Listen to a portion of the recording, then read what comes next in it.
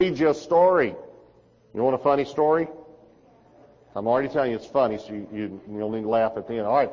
A new pastor moved into town and went out one Saturday to visit his members. All went well until he came to one house. It was obvious that someone was home, but no one came to the door, even after he knocked several times. Finally, he took out his card and wrote Revelation 3:20 on it and stuck it in the door. Revelation 3:20 says, "Behold, I stand at the door and knock. If anyone hears my voice and opens the door, I will come in and fellowship with him." The next day after the service, he noticed someone had put his card back in the offering plate with a new scripture written on it, Genesis 3:10. Genesis 3:10 says, "I heard thy voice in the garden, but I was afraid and hid myself because I was naked." All right, turn to John chapter 10 and put your marker at Psalm 23. All right? I have my little marker thing there, or take a pen or something and put it at Psalm 23, because we're going to flip over to Psalm 23 after reading John 10. So put a marker at Psalm 23 and open your Bibles to John 10. This is our second message in a series entitled Jesus Was. Now, I know that's a strange title. Last fall, I preached for 3 months on God Is. And we filled in the blank every week. God is love. God is omnipotent. God is sovereign. God is grace. And we went through the attributes, or some of the attributes of God. And the Lord spoke to me beginning the first of this year and said, now I want you to talk about what was Jesus when he was on this earth for 33 years. What character did he display? What gifting did he display? What did he display about himself that we need to understand for those 33 years? And Pastor Brady told you a moment ago, if you're a guest, you can take the guest card, fill it out, tear it off the thing, and go to the tape table and get a free tape. I'd like for you to get the sermon tape from last week. And if there's another one you want to get that one too. So whoever's working the tape table, just give them whatever they want, all right?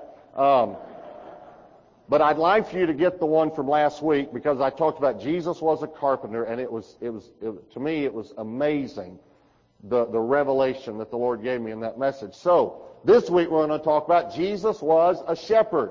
So now I know you're in John 10, but I just want to quote one scripture to you. Psalm 100 verse 3 says, "We are his people, the sheep of his pasture." This is probably the number one depiction of the church in the Bible. The church is depicted as a family.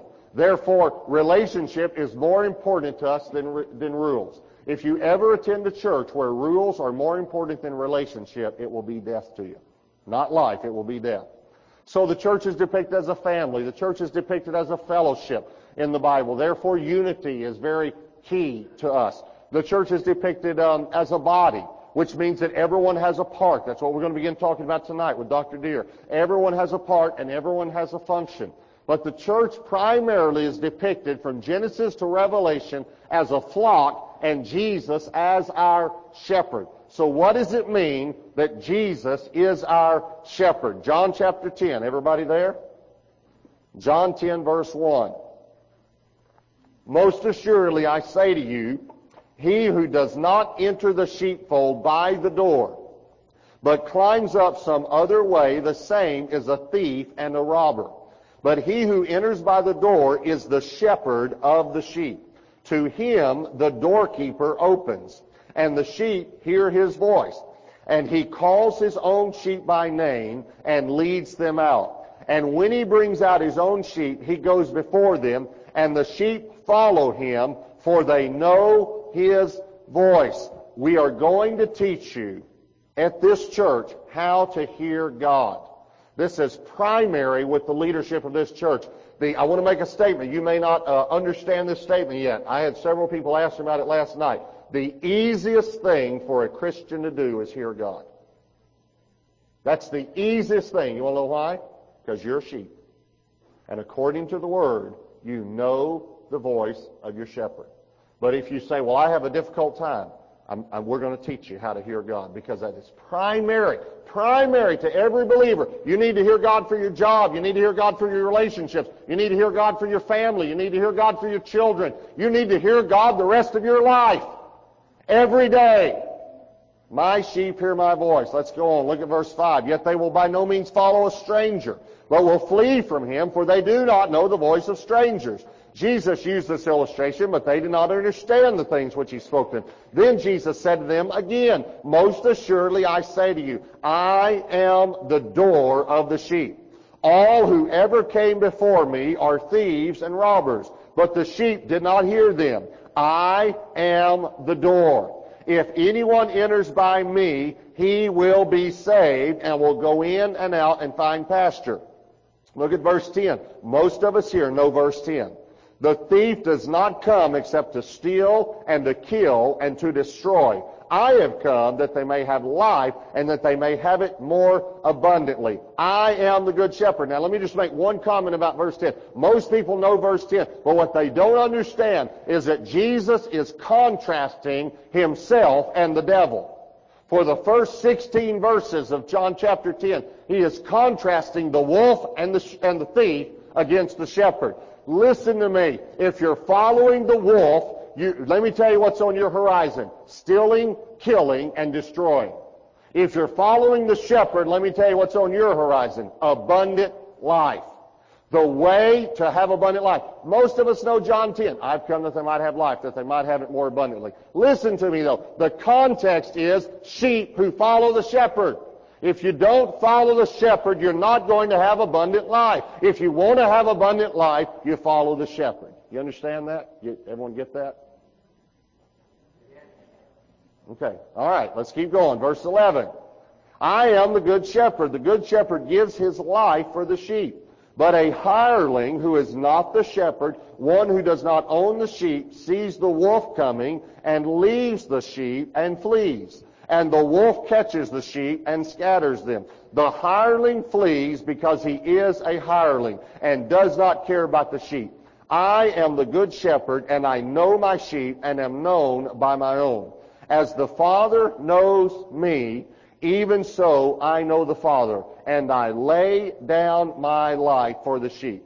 And other sheep I have, this is talking about you, by the way, other sheep I have which are not of this fold, them also I must bring, and they will hear my voice, and there will be one flock and one shepherd. Notice again it says they will hear my voice. That's all through there. Verse 16, he was preaching to the Jews, and what he was basically talking about were the non-Jews, or the Gentiles. He said, I've got some more sheep too that you Jews don't even know about, don't think I have, but I do. I want the whole world to be saved, and I'm going to bring those sheep too, and there's going to be one flock. All right. Jesus is the good shepherd. We want to talk about three things that the good shepherd does. The shepherd provides, the shepherd protects, and the shepherd proclaims. Now turn to Psalm 23. I want to read the whole psalm. How many of you know Psalm 23? This is called the funeral psalm by those of us in the business. What that means is if you get called late notice to do a funeral, Psalm 23.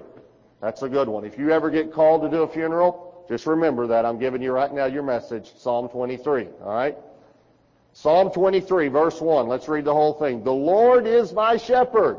I shall not want. He makes me to lie down in green pastures. He leads me beside the still waters. He restores my soul. He leads me in the paths of righteousness for his name's sake. Yea, though I walk through the valley of the shadow of death, I will fear no evil, for you are with me. Your rod and your staff, they comfort me. You prepare a table before me in the presence of mine enemies. You anoint my head with oil. My cup runs over. Surely goodness and mercy shall follow me all the days of my life, and I will dwell in the house of the Lord forever. Is that a good psalm? Hello?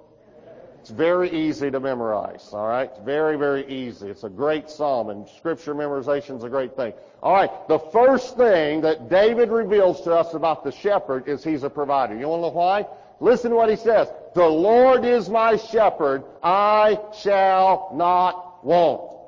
I want for nothing.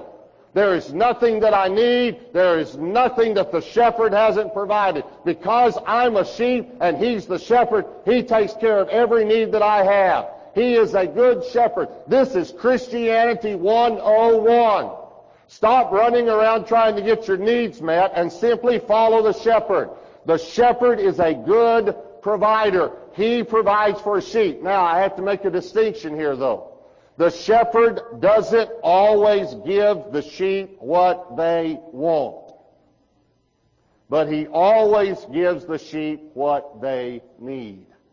The shepherd doesn't always lead the sheep where they want to go, but he always leads the sheep where they need to go. Jesus is a good shepherd. God didn't give the Jews what they wanted. He gave the Jews what they needed. They wanted a political leader. He gave them a Savior. They needed a Savior. That's the way He is with us. He gives us what we need. 2 Peter chapter 1 verse 3 says that by His divine power has given to us all things that pertain to life and godliness. Now, His divine power has given to us most things that pertain to life. Is that what that verse said? No. How many things? All things that pertain to life. Now, just key in on that right there. His divine power has given me, given past tense, already given me, all things that pertain to my life. Is that incredible? Listen to me. If you're not married, He already has a perfect mate picked out for you. And He'll bring that person to you when it's time. If you lost your job, He's already got the other one ready for you. If you need anything, your house 10 years from now has already been picked out, been prepared for you, and the finances to pay for it are set aside in His account. All things that pertain to life. Everything that I need pertaining to this life, He already has set aside for me. My destiny has already been provided for me. Who I am now and who I'm going to be has already been set aside by my shepherd. The only thing that I'm supposed to do is follow the shepherd. That's it. Just follow the shepherd. You want to hear how God's provided for you? Listen to this. He's already forgiven you for all of your sins, taken all the guilt and shame away, sealed your eternal destiny, given you the Holy Spirit to lead you, His Word to guide you, and the church to strengthen you. Now that's pretty good. You want to tell me what else you need? He's already forgiven you for all of your sins, taken the guilt and shame away by the blood, sealed your eternal destiny, gave you the Holy Spirit to lead you, His Word to guide you, and the church to strengthen you. What else do you need? He's a great provider. I have no needs unfulfilled or unmet in my life because He's a good provider. Now, Psalm 23 goes on to tell us how He provides and some of the things He provides. The first one is contentment. Psalm 23 verse 2 says, He leads me beside the still waters. He makes me lie down in green pastures, and He leads me beside still waters. Green pastures and still waters are the norm for the Christian. Please let me say that again. Green pastures and still waters are the norm for the Christian. If you're not eating out of green pastures and you're not lying down beside still waters, something's wrong. You may not be following the shepherd. Pastor Brady preached on this a few weeks ago. Contentment. Contentment. We can be content by following the shepherd. Green pastures refer to rich food. Let me explain something to you, all right? This is rich. But let me give the illustration of a shepherd and sheep. God has put you in a field of green pastures. Just rich food. But like a sheep, you're going to have to bend your head down and chew.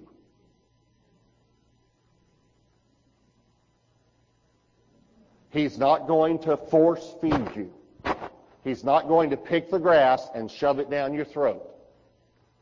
But you're in a field. You've got the richest field in the world. And isn't it amazing that you never have time to read this? Green pastures and still waters. Still waters refer to peace and contentment. Do you know why you come to church? I just want to boil it down. You know why you come to church? Listen to me. To sit beside the still waters during worship and to eat out of the green pastures during the message.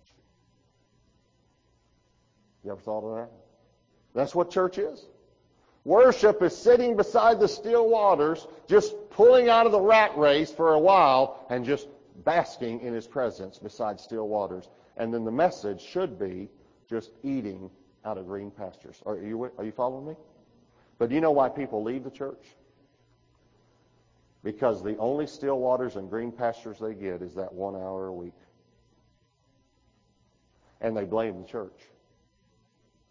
They say, well, I just wasn't getting enough there. What were you doing with the other 6 days and 22 and a half hours? Wasn't just that time you were at church. What about the rest of the week? That's why personal prayer and personal Bible study is so important. Listen, that's why life groups are so important. Every one of you need to be plugged in. Every one of you need to be in a life group. See, we think we can just come to church and get our battery charged and we can make it all week. And we actually, we just have this philosophy that, well, that should be enough. Well, it's not enough. Philippians, no, I don't want to get to that yet. Where in the world am I? Peace, contentment. Our life should be a life of contentment. You know what bothers me about Christians?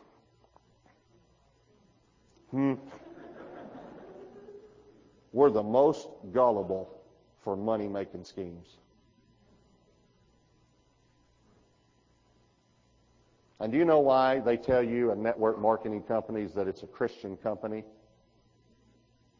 Because you already have a network. You don't think they figured it out? They got it figured out. If you want to make a bundle, start a pyramid business and get Christians involved in it. You know why? Because Christians aren't content. The ones that should be the most content, and they tell you, you'll be able to give. Oh, you can give now. If you're not giving now, you're not going to give when you get it. And you're never going to get it if you're not a giver. There is such a frenzy, such a running, such a wanting, such a wishing, such a hoping, such a hunting, such a grabbing in the church. And we should be the most contented people on earth. You know, it's easy to develop a critical, restless, complaining, dissatisfied spirit. Let me say that again. It is very easy to develop a critical, restless, complaining, dissatisfied spirit. Philippians 2:14 says, do everything without complaining and disputing. Now, just look at it for a minute. Do everything without complaining. Some of you need to nudge your spouse right now. Because we have a lot of complainers around. And everything they do it with complaining. Contentment. Here's the second thing, according to Psalm 23, He provides. Restoration. It says, He restores my soul. He restores my soul. God restores our soul. And do you know what takes a beating when you go through hard times or when you go through a difficulty? Do you know what it is that gets crushed and gets ravaged by the wolf? Your soul. He restores my soul. This is what? This is what people say. This is what they're actually saying. My soul was crushed when my husband walked out on me. My soul was crushed when I lost my job. My soul was crushed when my children walked away from God. He restores your soul. Some of you are here today and you need your soul restored. Now, I believe in counseling. I believe in ministry. But I have to tell you, even though I believe in counsel and ministry and getting advice and getting help and talking to people, Jesus is the only one who can restore your soul. He may use someone, but He's the only one.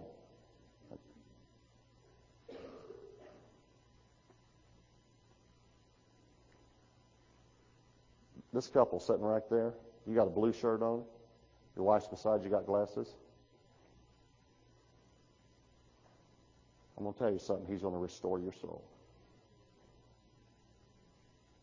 And your soul. And what the enemy meant for evil is actually going to strengthen your marriage.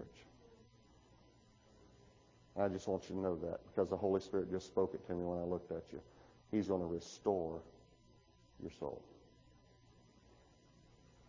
He restores our soul. And He's the only one that can do it. Here's the third thing. Guidance.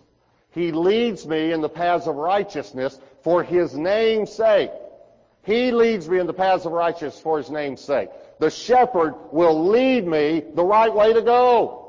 He will lead me in His path of righteousness. And let me just tell some of you something, because some of you like to lead other people in your paths of righteousness. You're not the shepherd. He's the shepherd. It is not your responsibility to help everybody else do the right thing. It is your responsibility to follow the shepherd. The good shepherd leads us in His paths of righteousness. He is guiding you, and He is providing for your well-being. Here's the second thing the shepherd does. The shepherd protects. The shepherd protects. Psalm 23, verses 4 and 5. Look at verse 4. Yea, though I walk through the valley of the shadow of death, I will only fear a little bit of evil. Most of it He has taken away. Hello? I will fear no evil, even though I'm walking through the shadow of death. For You are with me. Look at, You are with me. Your rod and Your staff, they comfort me. God takes the biggest fear that people have, which is death, and totally annihilates it for the believer. Do you realize as a Christian, the worst thing that can happen to you is you die and go to heaven? That's good news, isn't it? That's the worst thing. What are you afraid of? What are you scared of? Well, I'm afraid I might get disease. Well, you might go to heaven. It's just terrible. Well, I'm afraid I might die on an airplane. Well, them terrorists might get me or something. You go to heaven. Sudden death is sudden glory. We don't need to fear because He takes it away. Some people fear the economy. They fear the future. They fear about their children. They fear about their marriage. They fear about their job. They fear sickness. They fear, you just fear. David said, because He's my shepherd, I fear nothing. I fear nothing. Now here's the reason why we don't have any fear, and the reason how He protects us. Number one, He is with us in the battle. See, that verse 4 said, for You are with me. For You are with me. See, we have this thing in our mind that Jesus lives in the church building. I think we got it from, how many of you grew up in a church where the pastor stood at the back door and shook people's hands when they were leaving? Anyone be in a church like that? See? And the pastor said, thank you for coming. God bless you. Thank you for coming. We get the idea because he represents God, So it's Jesus. Jesus stands at the back door. And when we leave, thank you for coming. God bless you. Hope you make it out there this week, Well, it's tough. I know it's tough, Hope, God bless you. I'll be waiting right here in the building for you when you come back next week, Well, Lord, you want to come with me? Oh, no, I did that 33 years. I wouldn't go back out there. I live here in the building. This is where I live. No, He is with us. He goes with us. John 10, verse 4. We just read a moment ago. And when He brings out His own sheep, He goes before them. He goes before them. He goes with us. Do you know what the wolf is afraid of? The shepherd. Now, I hate to burst your bubble, but he's not afraid of you. The wolf is not afraid of the sheep. He's afraid of the shepherd. And let me tell you what you need to do. If you don't, which sheep does the wolf catch? The ones on the edge. The ones that attend sporadically.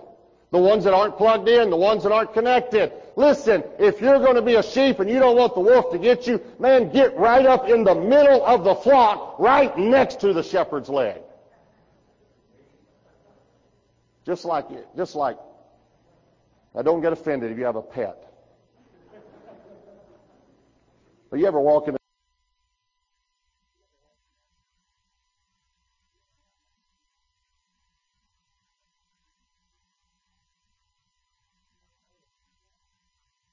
and the more expensive your pants are, the more hair they're going to leave. George and Jan used to have a dog, a golden retriever. His name was Gabriel, but he was no angel. This dog would see my car pull up in their driveway. watch for me through the window. I think he'd hear my name that day. We're going to go out with Robert tonight. He'd be watching for me. He'd run and put his face in this huge water bowl that they had. And all this hair would get wet. And then when I'd come to the door, he'd run and stick his mouth right here on my leg. And literally, drench my pants. I'm the only person he ever did it to. I would be running around their house, and this dog would be chasing me with this wet mouth. For some reason, he liked my leg. Listen to me. You need to like the shepherd's leg. You need to get as close as you can to the shepherd. And let me tell you where the shepherd is. He's in the middle of the flock. Don't stay on the edge. We have a lot of new people. Many of you have told me personally, we're so glad we're here. We know the Lord led us here, but we really feel the need to get connected. I hear that all the time. We really want to get plugged in, start going to a life group, and really get connected. The Lord is the one leading you to get connected. And the reason He's leading you to get connected is because He doesn't want the wolf to get you. He's with us. And He takes care of the wolf. Here's the second thing. He blesses us in the battle. He is not only with us in the battle, He blesses us in the battle. See, the scripture said a moment ago we read, He prepares a table for us in the presence of our enemies. I want you to get this picture before you leave today. Think about being in the middle of a battle with tanks going by, bullets flying, airplanes overhead, bombs all over the place, and Jesus walks right out in the middle of the battlefield, sets up a table, puts a white tablecloth on it, a little flour and a candle, and serves you dinner. In the middle of the battle. And you say, well, Lord, should we take cover? Should we eat?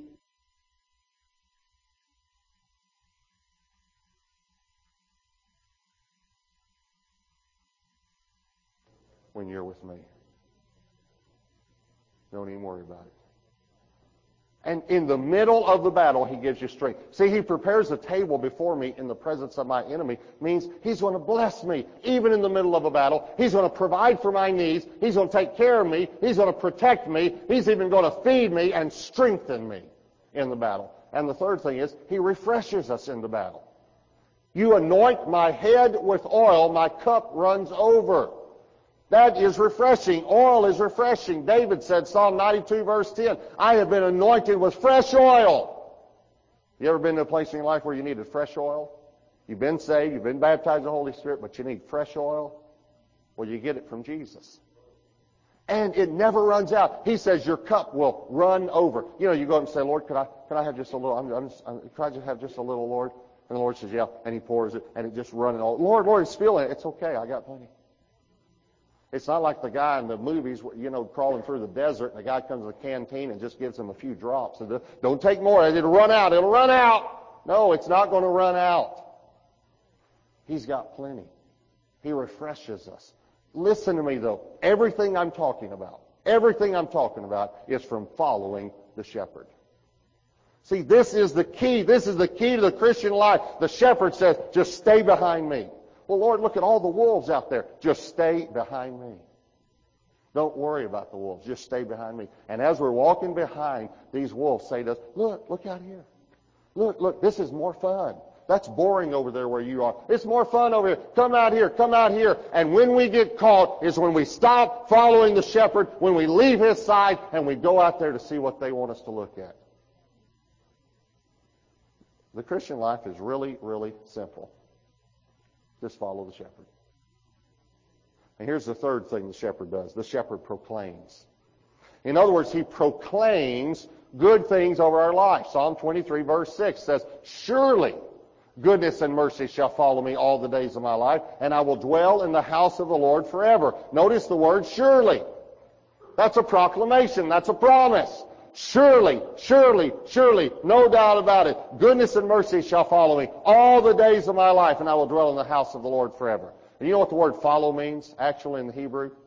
It doesn't mean quite what we think it does here. This word follow means to chase, to pursue, to run after with hostile intent. Now listen to me. Goodness and mercy. The goodness and mercy of God is chasing you, pursuing you, running after you. As a matter of fact, some of you here are running from God. And I want you to, maybe no preacher's ever told you this before, I want to tell you something. His judgment is not chasing you. His goodness is chasing you. If you're running from God, I've got the answer for you. Just stop running, and His goodness will run into you. God's goodness and His mercy is going to chase you, pursue you all the days of your life. That's good news. Isn't that good news? It's not His judgment chasing me. It's His goodness and His mercy. And all I've got to do is slow down and let it catch up. Surely His goodness and His mercy will follow me all the days of my life. Do you know what all the days of your life means? In the Hebrew, it means all the days of your life. That means on Mondays too. That means on the day your heart's broken.